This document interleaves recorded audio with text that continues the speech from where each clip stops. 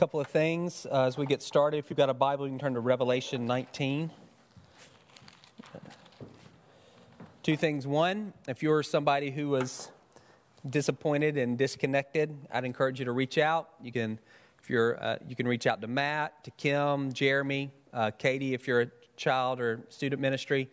Just reach out, let us know so we can continue to be praying for you. We're happy to talk with you about anything that's going on as well.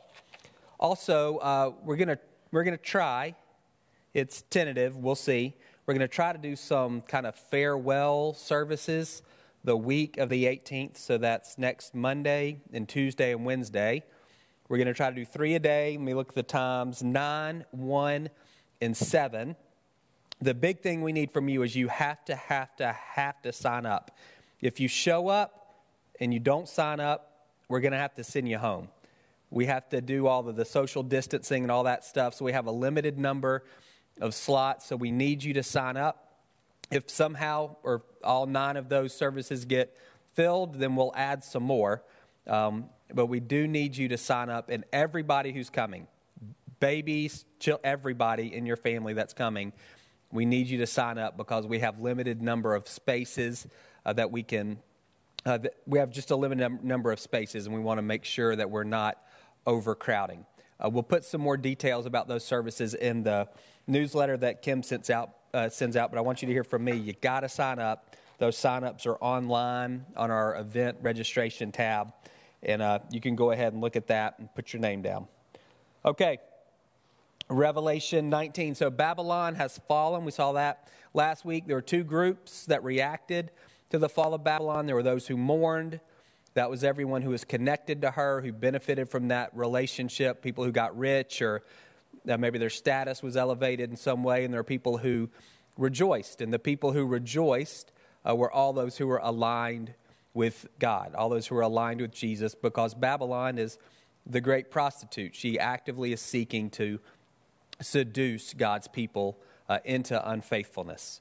We were also introduced to a new person and to a new scene, a new event, the bride of Christ, dressed in fine linen, bright and clean, and then the wedding supper of the Lamb. We were introduced to that as well, and we're going to talk a little bit more about that in the coming weeks.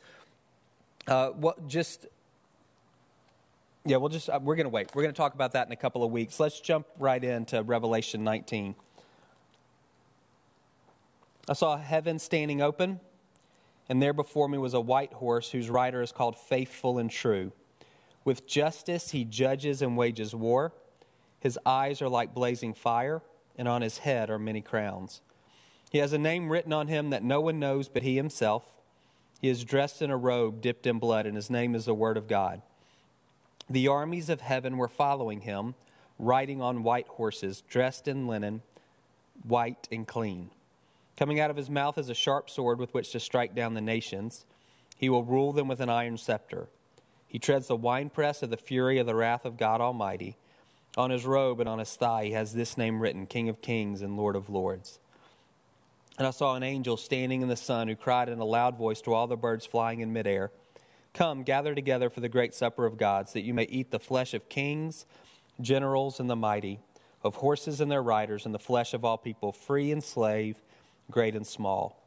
Then I saw the beast and the kings of the earth and their armies gathered together to wage war against the rider on the horse and his army. But the beast was captured, and with the beast the false prophet who had performed the signs on its behalf. With these signs the false prophet had deluded those who had received the mark of the beast and worshipped the image of the beast. The 2 of them were thrown alive into the fiery lake of burning sulfur.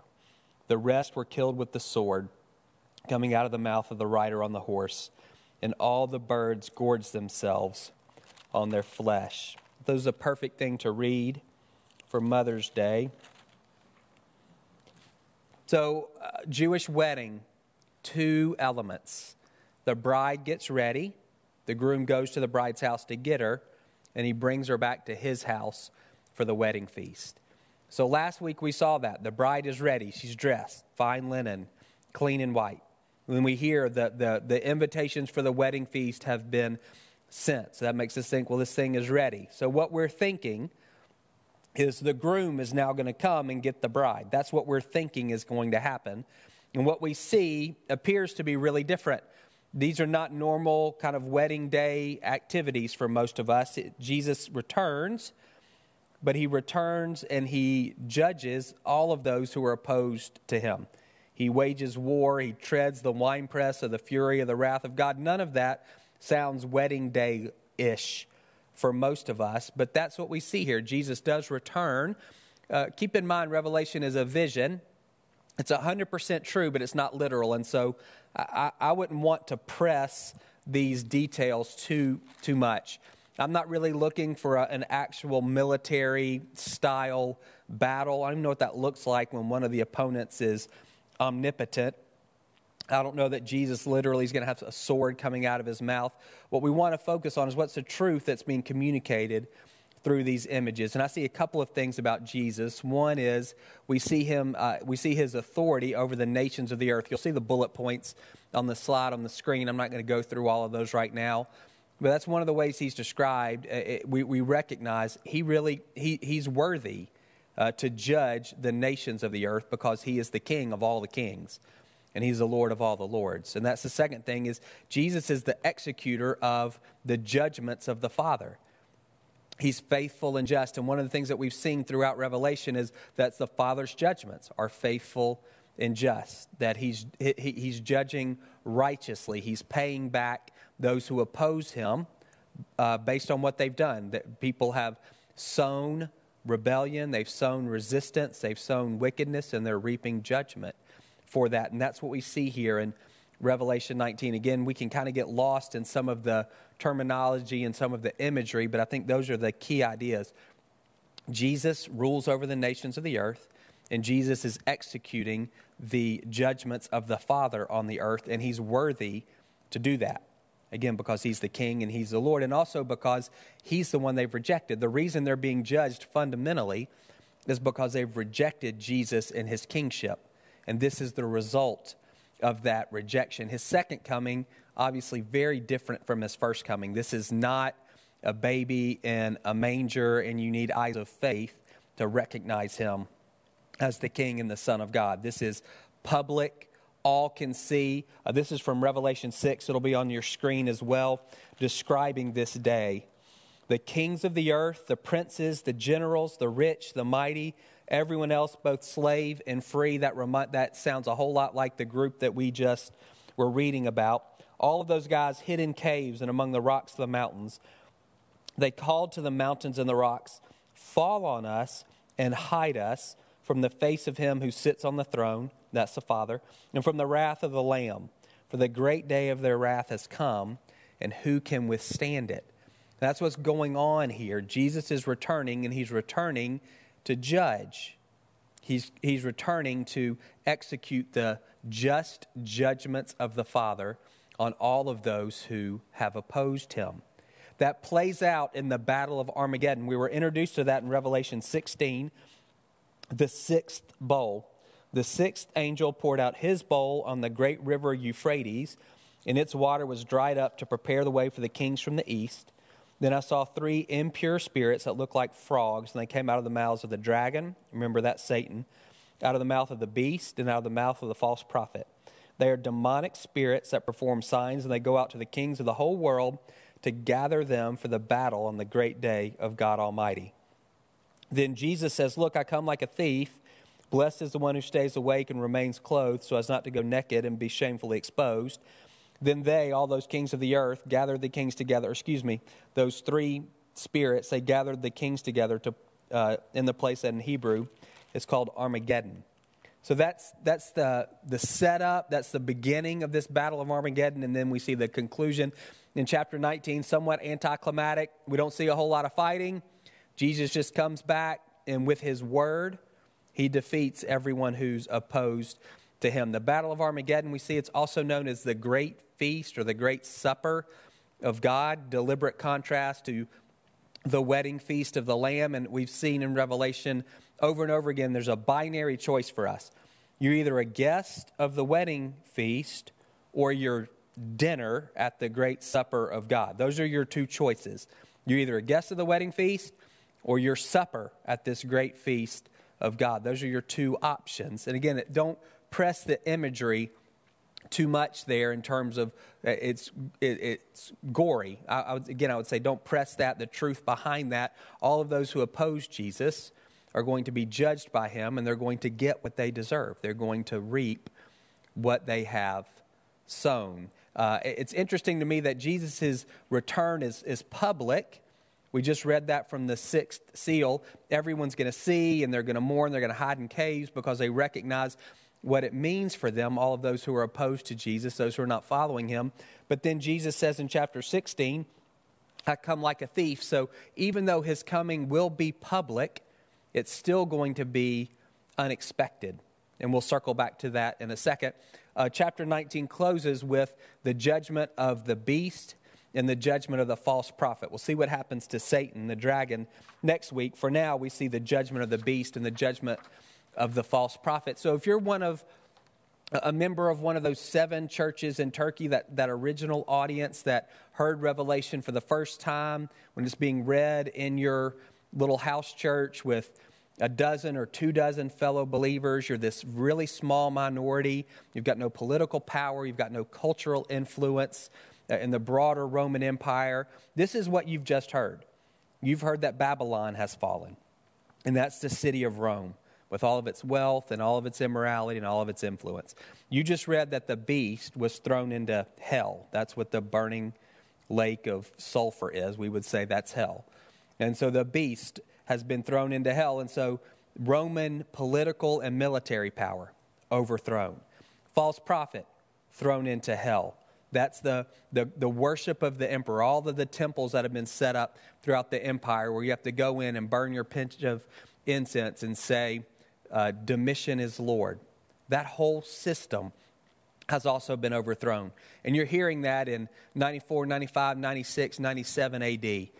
When the Roman Empire is at its height, there are no rivals on the scene. It is the biggest bully in the world, and there's nobody even close to being number 2. And you're hearing all of that is going to be overthrown. So if you're in that small house church, huddled together with your 12 or 20 or whatever it looks like, brothers and sisters, and you're remaining faithful to Jesus, and you're being persecuted because of that, incredibly encouraging for you to hear all of these guys, Babylon, the beast, the false prophet, Rome, the whole Roman Empire, it's all going to be overthrown. Comforting, encouraging, strengthening. If you're part of that church and maybe you've been tempted to just go by the temple and burn the incense and maybe keep your fingers crossed behind your back to say, I didn't really mean it. Maybe you've been tempted by the city of Rome, by its culture, by all of the wealth, by the power, by the status. And maybe you're thinking, man, if I could just connect to that, it'd be really good for my business. I could help so many other people. If you're being tempted in those ways and you hear Babylon falls and the beast and the false prophet are thrown into the fiery lake of burning sulfur, that serves as a warning to you not to align yourself with those as powerful as they look and as powerful as they are in that day and in your day. You're being told it's not going to last.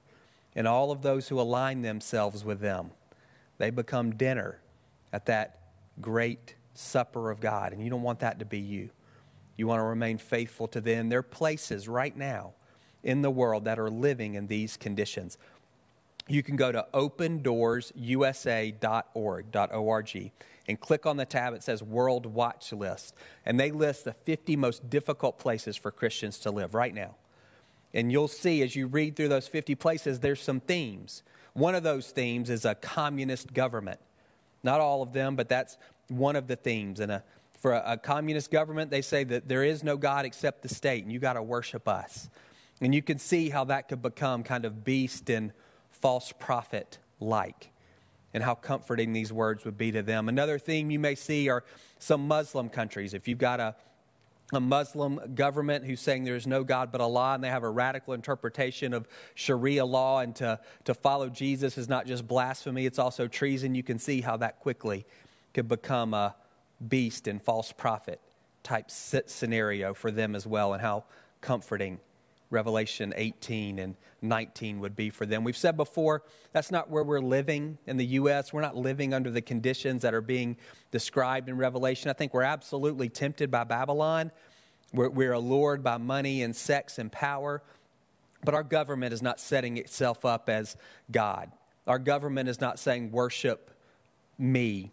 And there's no threat of persecution for those who would refuse that and would continue to remain faithful to Jesus. For us, I think when I'm reading Revelation 18 and 19, kind of what I pull away, again, it's just a warning to me and maybe to you as well, just to be aware of my allegiance, to be aware of my loyalties, and to be really careful about anything that would begin to subtly pull me away from faithfulness to Jesus. We see in Revelation the consequences of that are so severe, and the rewards for remaining faithful are sure and trustworthy, and you can count on them. So I was thinking about this and again, trying to think through some application points for us. We're expecting Jesus to come back for the bride, and he comes back for war. And it's just two sides of the same coin. For those who are aligned with him, his return will be it'll be the best day, not just a great day, it'll be the best day.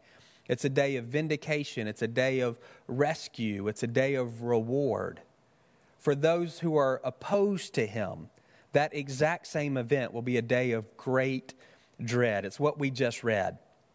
It's judgment, it's wrath, and it's hell, literally. And the only difference is, what's your relationship with Jesus?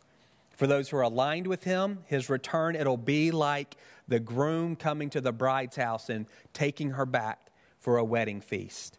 For those who are opposed to him, who are resistant to him, remember in Revelation, everything's binary. It's either or. There is no gray. You're one or the other. And for all those who are opposed to him, who are resistant to him, then by default, you've aligned yourself with the beast. You've aligned yourself with the false prophet. You've aligned yourself with the dragon, with Satan. And his return for you, it's going to be your funeral.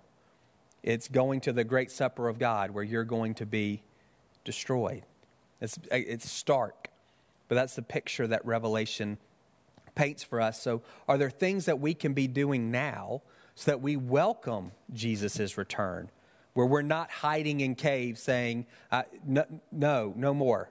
Hide us from the wrath of him who sits on the throne. Hide us from the wrath of the Lamb. Absolutely, there's some things that we can be doing to prepare ourselves so that we can look forward and even welcome the day of Jesus' return. There's a pretty confusing sermon Jesus gives in Matthew 24 and Matthew 25. He's talking about two things at once, and he doesn't tell us which one he's talking about, so it can be a bit confusing.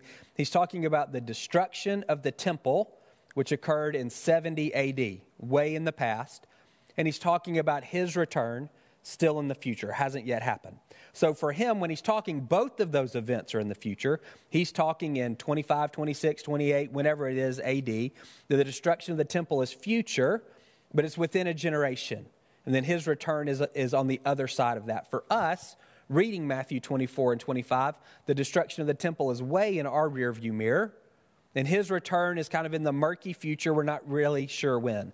And so when you're reading Matthew 24 and 25, again, it can be difficult to try to kind of pull apart. When is Jesus talking about the fall of the temple or the destruction of the temple and the fall of Jerusalem? And when is he talking about his return?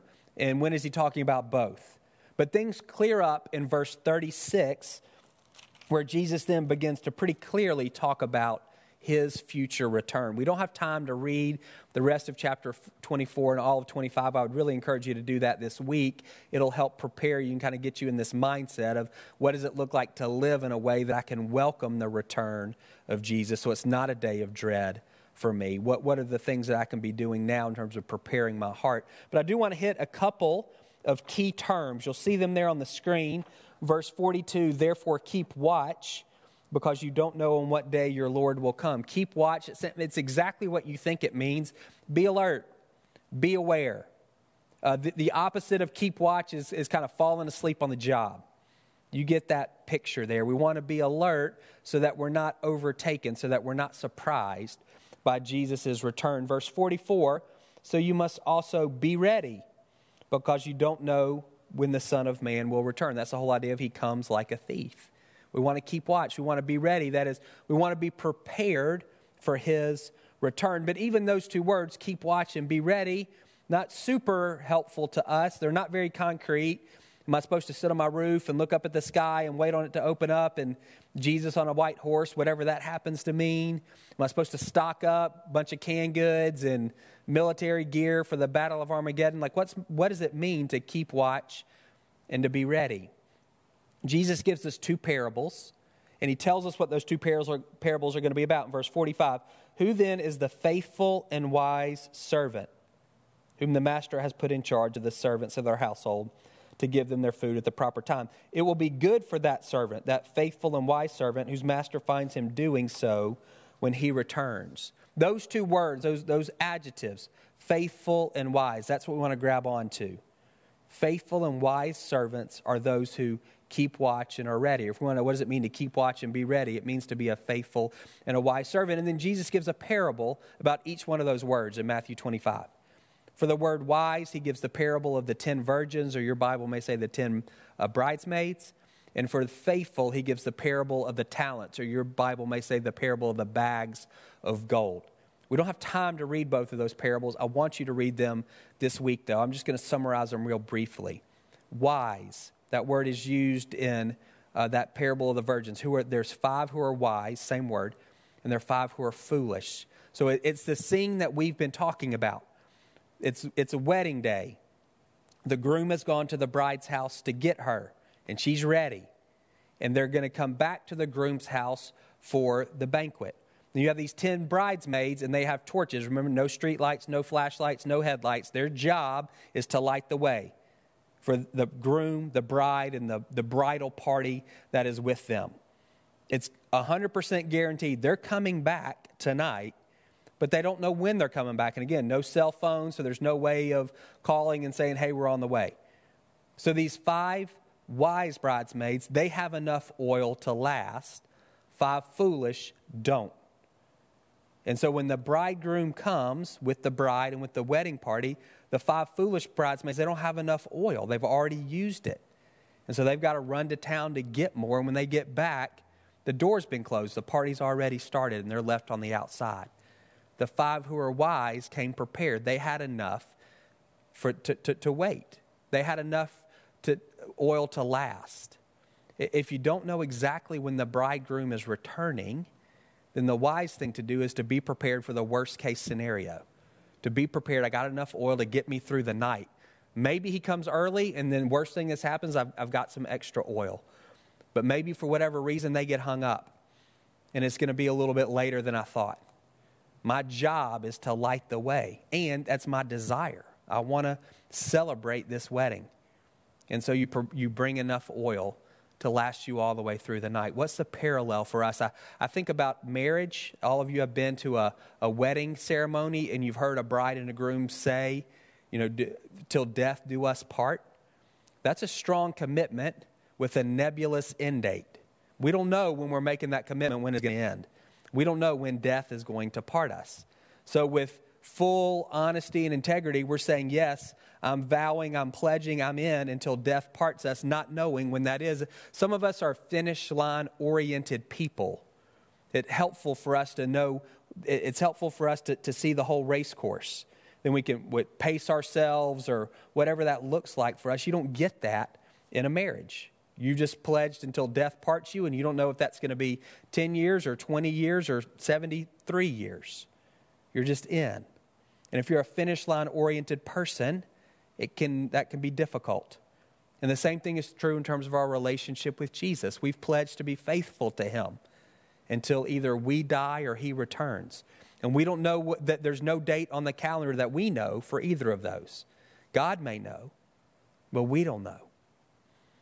And so, again, it's this open-ended commitment that we've made, and it can be easy over time to lose sight of that commitment. It can be really easy over time to, again, because we can't see the finish line, we don't know how close we are. And so it can be really easy for us to start drifting off course. It can be really easy for us to start slowing down and looking around. In marriage, you may have heard, maybe in your premarital counseling or something, they talk about the three-legged stool: commitment, intimacy, and passion. You need all three of those things to really have a strong and healthy marriage. You can apply that to your relationship with Jesus. Commitment, you understand what that is. Intimacy, it's your connection to Him. Passion, that's kind of the emotional side of it. Those are the goosebumps that you feel. It's the feeling part of your relationship with Jesus. And all three of those things are important. To me, when I'm thinking about having enough oil, practically what that means for me, it's not trying to predict when Jesus is coming back so that I can figure out how to hunker down and be faithful to the end. For me, it looks like being really focused today on my relationship today. Trying commitment, intimacy, passion, investing in my relationship with Him today. Not worried about whether today is the last day or the 7th from the last day or the 10,000th from the last day. It doesn't matter. If I'm invested in the relationship now, then I'm keeping watch and I'll be ready. Same thing with your marriage. It applies to your relationship with Jesus. So the wise one, the one who has enough oil, to me, is the one who's investing relationally on a daily basis, who's consistently engaged with Jesus. So then the date doesn't matter. The date of His return, in a sense, becomes irrelevant because you're spending so much time with Him on a daily basis, investing so significantly in your relationship with Him that by default, you are ready. Parable of the talents, parable of the bags of gold, the word faithful is used in that parable. So you've got a guy who's loaded, who gives 3 of his servants money. He gives them 3 different amounts of money. He's gone for a long period of time. He comes back to settle up with them. 2 of the servants have doubled their money, and 1 of the servants has buried his money. The 2 who doubled their money are said to be, they're rewarded. He says, well done to them, good and faithful servants. You've been faithful with a few things. Come enjoy your master's happiness. That's what he says to them. To the guy who's wasted the one or buried the one, he calls him wicked. He calls him lazy, and he casts them out, throws them out. The same result as what happened with these 5 unprepared or foolish bridesmaids. They're kept out of the wedding feast. This wicked and lazy servant is kicked out of the master's household. Strong response. The difference between the faithful and the unfaithful, or the faithful and the wicked, the faithful and the lazy. The faithful were good stewards. They recognize the master's given us money, and so our job is to use the money in a way that honors Him. So they invest it, and in the parable they double their money, 5 to 10, 2 to 4. You'll notice there it's different amounts, so it's not about how much you've been given compared to somebody else. That's not what this parable is about at all. It's just the process of investing. It's recognizing everything that I have is a gift from God. My time, that's a big one for us. The 24 hours that I get, the 7 days that I get, the 365 days whatever that is, the years that I have, they're all of those things. That time, it's a gift to me from God. And He's going to ask me, what did you do with it? And He's not going to ask in this harsh way. I think He's going to ask in an expected way. I gave you all that time. What'd you do? Let's see. It's kind of like for those of you who are parents, when your kids come home, like maybe they've been at camp and you say, hey, what'd you do? You're not asking them necessarily for an itinerary. Tell me what you did every minute. You're kind of saying, what'd you do? I sent you on this camp. I sent you to this camp. And I just want to know how it was and what'd you do and what'd you learn and who you met. And I think that's how the Father is going to be approaching us. What'd you do? I gave you this much money. Most of us we don't necessarily add up what we get. But for many of us, it's going to be millions of dollars over the course of our lives. Not at one time, but over the course of our lives. That's what we've been given. And He's going to say, what did you do with it? Like, again, excited, not accountant. What did you do with it? What did you do with the strengths that I gave you? What did you do with the gifts? What did you do with the opportunities? What did you do with the relationships? Again, not looking to grade us, but I think from a place of expectancy. I gave you all of these good things. How did you use them? And in that moment, we'll have a chance. And again, I don't think it'll be us trying to prove ourselves or justify ourselves. My hope is it's just us sharing. This, I did the best I could, and this is what that looked like. Some things turned out and some things didn't turn out, but I did the best I could. I think that's all he's looking for from us. Did you do the best you could with what you've been given? Did you intentionally say, God, I recognize I'm just a steward. Everything that I have ultimately comes from you. And so I'm going to use what you've given me to the best of my abilities to bring you glory and honor and to love other people well. And sometimes it's going to work out and sometimes it's not going to work out. That's my approach. Can you hear that as an invitation to partnership, not as pressure to perform? Can you hear that as God, as we'll say, like the owner of the business? It's a family business, and he's inviting you and he's inviting me to partner with him. Hey, what'd you do? What'd you do with the opportunities? What'd you do with the influence? Again, don't hear that as pressure that you've got to go out and bring back a ledger with black on one side and red on one side, and hopefully the black is greater than the red. That's not it at all. God's looking for faithfulness. I think what he's saying is, do you recognize that I've given you all of these good gifts? And are you using them in a way that I would want you to use them? And some of that is absolutely using some of those things on yourself. 100%. That's why he's giving you some of those things. But it's not using all of them for yourself. He's given you some things in order for you to give them to other people. And again, whether that's money, whether that's time, whether that's gifts and talents, whatever that is, some of what he's given you is not for you, it's for others. And the only way we know that is by maintaining that relationship. The wise and the faithful tie together. You can't have one without the other. If the wise is really about a relational dynamic, I'm investing daily in my relationship with Jesus. I'm not trying to put a date on the calendar for when he's returning so I can get the house cleaned up and get myself cleaned up and put on a smile and, hey, I'm ready. I'm investing in him and investing in us daily. So I'm always ready in that sense. And that goes hand in hand with this faithfulness. Because I'm spending time with him, I have a sense of how he would want me to use things. My heart's sensitive, and the Holy Spirit convicts me when I'm getting a bit selfish, when I'm not really looking around at other people, or when I'm beginning to live a bit independently of the Father and kind of taking some liberties, doing things on my own, forgetting the fact that everything that he's given me, that it's not mine to begin with. So I want to take a few minutes and pray, and I want you to pray with me. So those two words, faithful and wise, those can push us in some bad ways. And again, we can begin to feel pressure to perform, and none of that's from the Lord. All of this is done in the context of relationship. We're saved by grace, and we continue to live by grace. So I want to ask you a couple of questions, and then you can just process them with the Lord. You may want to talk to somebody else about them as well.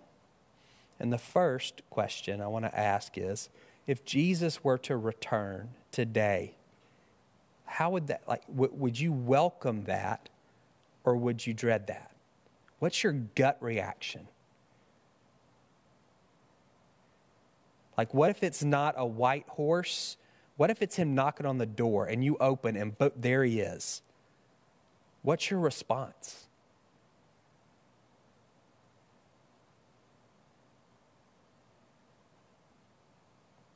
I have a sense that for many of us, our response is we'd be embarrassed.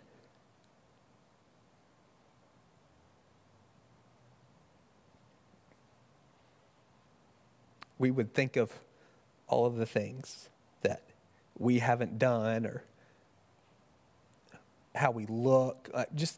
We'd be embarrassed. And I think that probably breaks the heart of God. that if Jesus were to return today, and don't hear this as condemnation, our first thought would be about us and not about him. Some of you, you're not ready. You're not ready for him to return. Because honestly, you wouldn't be invited to the feast. And I'd encourage you, say yes to the invitation. For those of you who've said yes to the invitation, if he were to return, I wonder again how many of us would be embarrassed. And if that's you, I'd just ask you to, and encourage you just to explore that a little bit with the Lord. God, what is that? Is that just a preoccupation with me and myself? Is some of that kind of a bit of conviction? Like, what is that? I want to be in a spot where when I see you, when you return, I want to be excited. I want to be over the moon. I want to be thinking about myself at all. I only want to be thinking about you. So would you move me in that direction? Second question, when you think about those 10 bridesmaids, which category do you put yourself in? Are you wise or are you foolish? Are you prepared for the long haul? You've made a commitment that doesn't have a finish line. And it's a significant commitment. You've pledged to be faithful to Jesus until you die or until he returns. Again, thinking of that Jewish marriage and wedding custom, you're in the betrothal period. You've already said yes, but you haven't yet gone to the wedding feast. It's kind of like engagement time for us. Which one are you, prepared or not? And again, I would say if in your heart you're thinking, I don't know, that would encourage you just to pray something like this in your heart with the Lord. God, I want to be wise. I want to be able to stand firm to the end. I don't want to quit when things get difficult, and I also don't want to get distracted when I get bored. So God, would you help me? Would you show me how to invest in my relationship with you in a way that's life-giving? I know all the rules about the quiet time and the Bible study. I know all of that. What's most helpful for me? What are the practices that I need to be engaged in that will strengthen my relationship with you so that on any given day, I'll be ready because I'm investing regularly in our relationship. And God may bring some things to your mind for you to look into and for you to explore, for you to begin to practice. We'd love to talk with you about any of that stuff if you need some help. Last, which of those servants are you? Are you investing or are you burying what God has given you? Maybe the first question is, do you recognize that everything you have is a gift from him? That's James. Every good and perfect gift comes from the Father of lights. Do you recognize that and acknowledge that, not just theoretically, but practically in terms of the way you're living? Are you looking to steward what he's given you? Or are you burying it? And the way for many of us, the way that we bury what God has given us is we just use it for ourselves. It's not that we literally hide those things. We just use them for our own purposes without really any acknowledgement that those things are gifts from God. That can actually happen. I'm rambling a bit. That can actually happen a bit even if you give some, whether that's time or money or whatever. Sometimes we inoculate ourselves to the fact that God owns everything by giving him a small portion.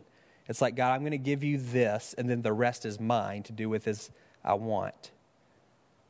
And we kind of say, well, even if it's 10%, I'm going to give 10%, but then the 90 is mine, and I don't really consult him on what to do with that. That's money, but you can think of that in across the board. And so I just encourage you to recognize everything that you've been given, and all of everything that you've been given is his, ultimately. And you're just a steward. And that's not slavish. Stewards have tons of freedom. Stewards aren't slaves. They got tons of freedom to use what's been given to them.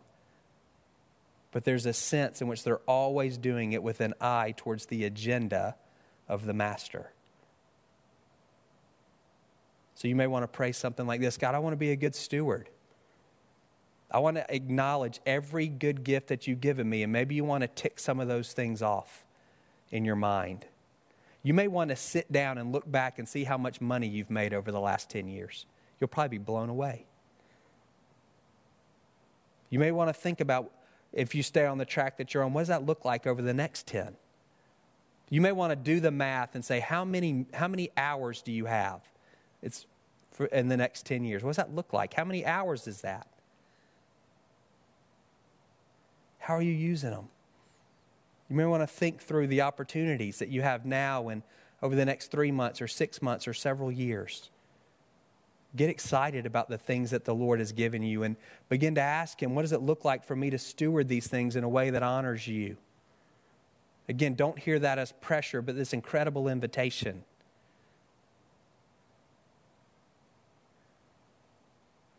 If you know yourself well and you know the areas where you're tempted to bury, tempted to just kind of take what God's given you and do what you want with it, independent of Him, confess that. God, I confess that it's this for me. Like for me, I can say, a lot of times it's my time. I mentioned that in that Instagram post on Friday, this prayer that I've been praying. God, I acknowledge that there's enough time in my day to do everything that you want me to do, even if there's not enough time for me to do everything that I want me to do. I acknowledge that the time that you've given me is the time that you've given me. Yours may be something different, but acknowledge that area where you can tend to live independently of Him. Again, don't hear any of this as pressure, but all of this as opportunity. All of that's really rambly, so I'm just going to close this real quick. God, help us. We want to be people who are faithful and who are wise. We want to be people who look forward to your coming and who will welcome your coming with great joy.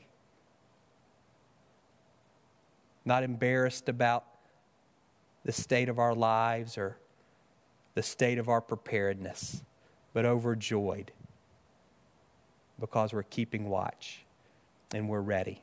In Jesus' name, amen. You guys have a great week.